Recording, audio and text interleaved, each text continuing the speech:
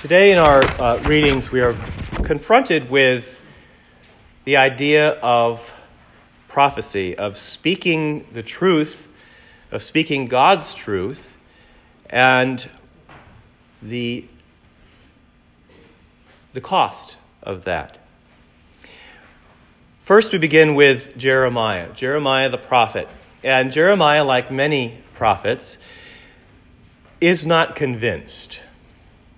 God speaks to him and gives him an assignment, really, to go and tell these people what I want them to hear. Now, many prophets, of course, try to run away from the word of the Lord.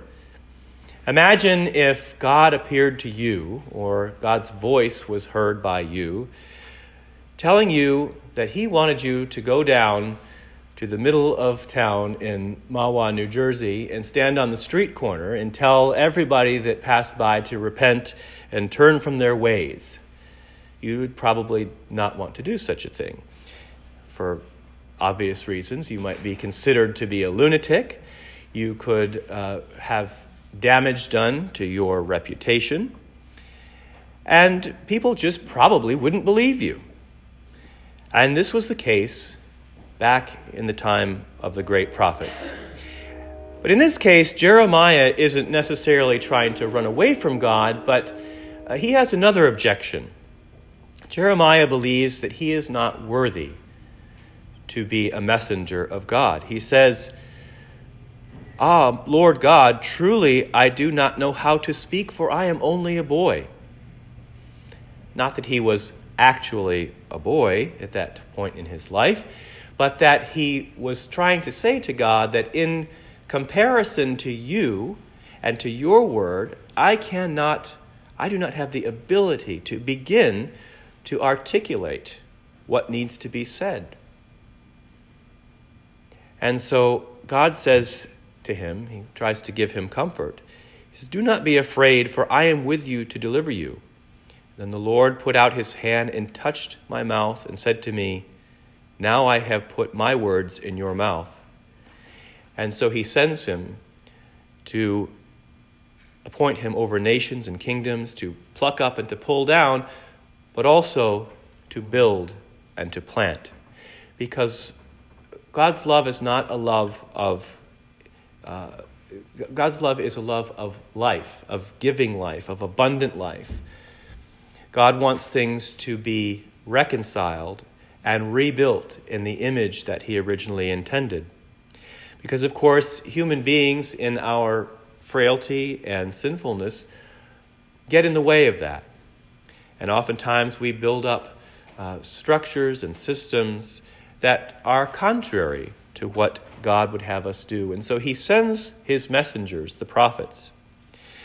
Now, of course, there were the great line of Old Testament prophets, but we must be always attentive and attuned, even today, to hearing God's voice in surprising ways, to being challenged by what God has to say to us. Now, in the gospel reading today, this is exactly what happened. Jesus himself is speaking at the synagogue in Nazareth, his hometown. Now, Capernaum was his sort of second hometown. After this, he was kind of driven out of Nazareth, and we'd heard, of course, that they tried to throw him off a cliff and kill him, but that he passed through in the midst of them and went on his way back to Capernaum. Now, you're going to get really sick of this after coming back from the Holy Land. I will be able to color in all these details for you, but going there was eye-opening in many different ways and heart-opening. But one of the practical benefits is having a real idea of the space and the geography and how far things were from each other and how high things are and how low things are. So when we hear these stories from the Scripture, it really helps to fill out the flesh on the bones of this. And so, yes, indeed, Nazareth is in fact built on a high cliff. And we saw the spot where the crowds rushed Jesus to try to throw him off. And also Capernaum, where he taught and healed, and where the ruins of the synagogue where he would have taught and healed are still there to this very day. But what does Jesus do to get in trouble here in this reading?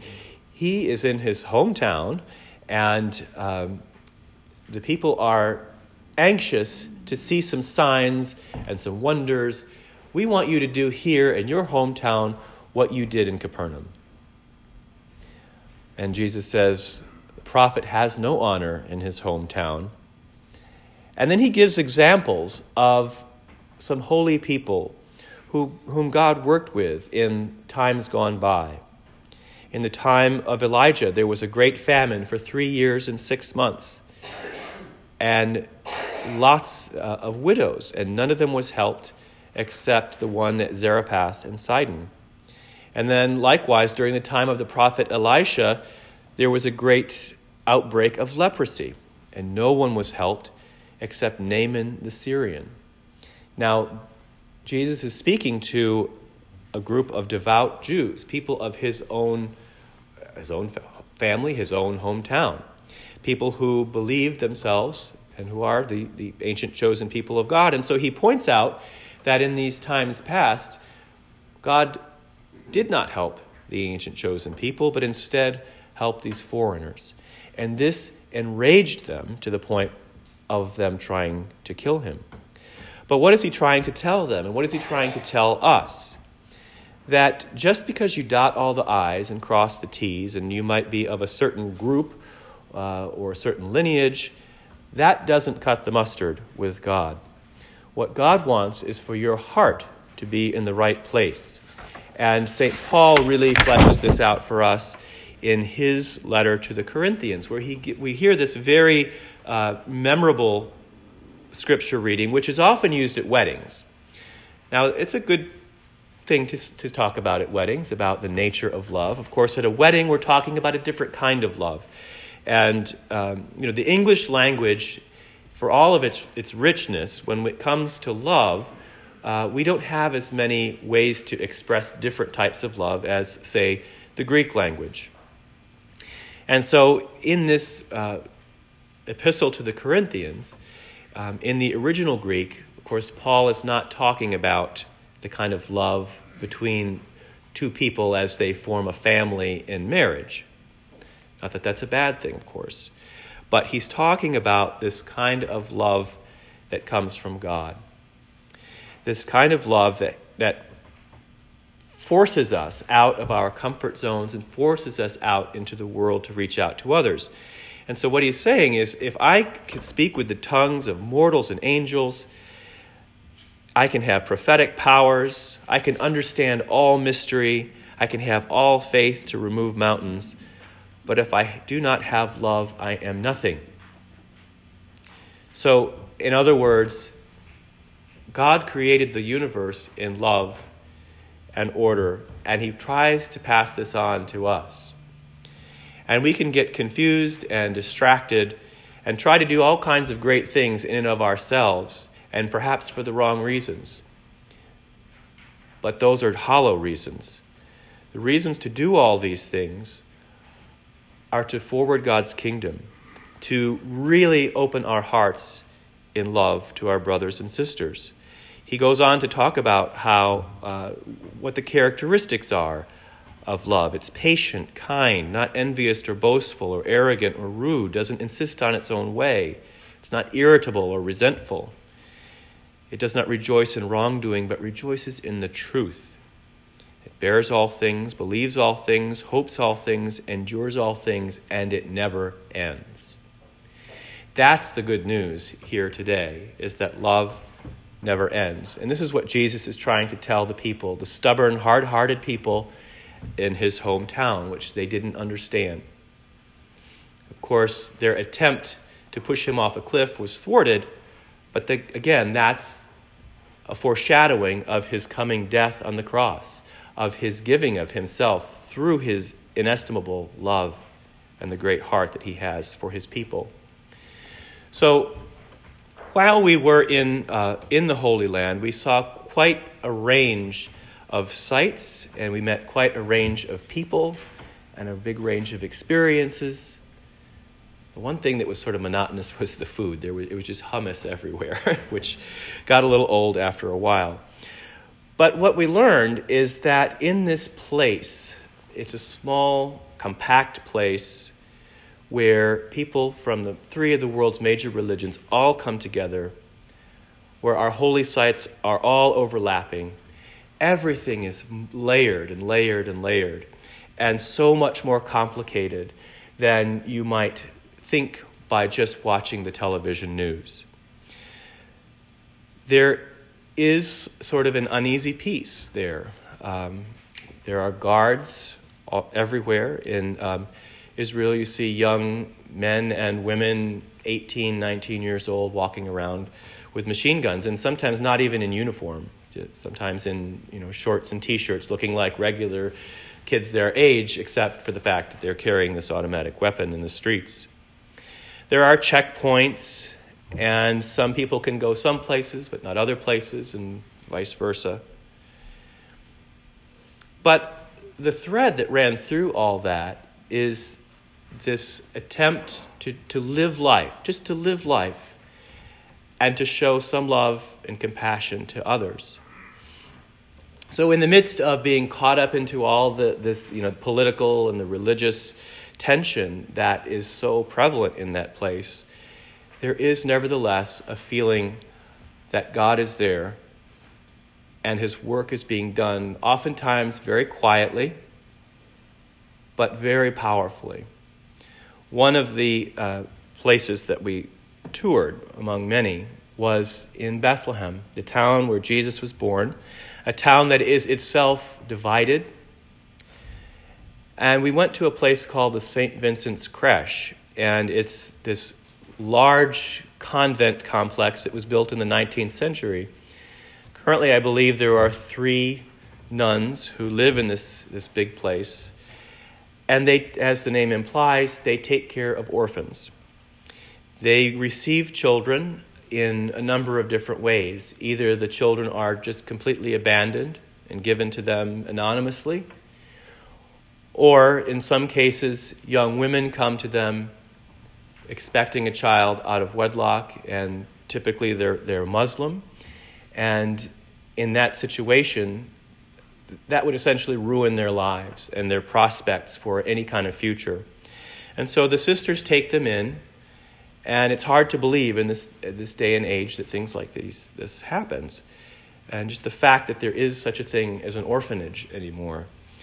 But they take the children in, they take the young women in, and they raise these babies from the time that they are born until they're 8 years old.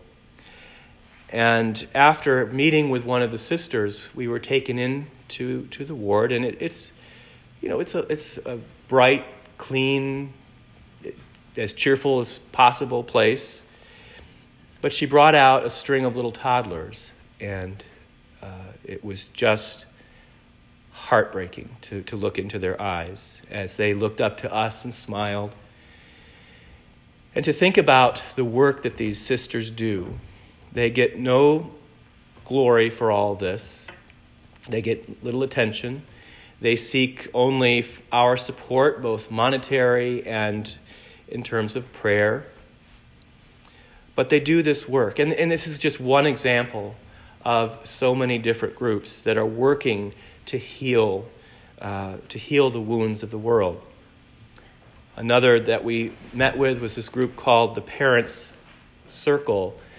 And these are groups of both Israelis and Palestinians who get together to tell their stories of both the tragedies that they have experienced in their lives, losing a child, losing a husband, to the sectarian violence that happens there, but also of coming together and forgiving one another and telling the world about this process of forgiveness and reconciliation. So I could go on and on about different stories, and there are many to tell, but I will just leave you with these 2 examples of what Jesus is telling us, what St. Paul is telling us today, that we do this work of God, but we do it because we have his love implanted in our hearts.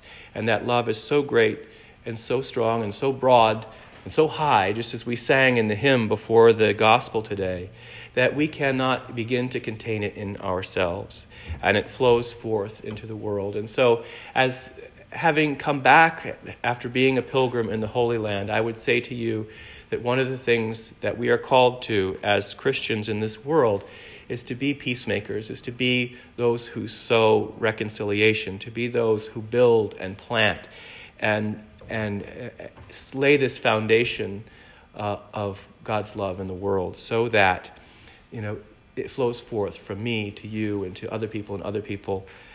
And while we can't probably fix all of the problems in the world, we nevertheless can be this voice of hope and love and faith and reconciliation in a broken world, not just for the people in the Middle East, but also right here at home.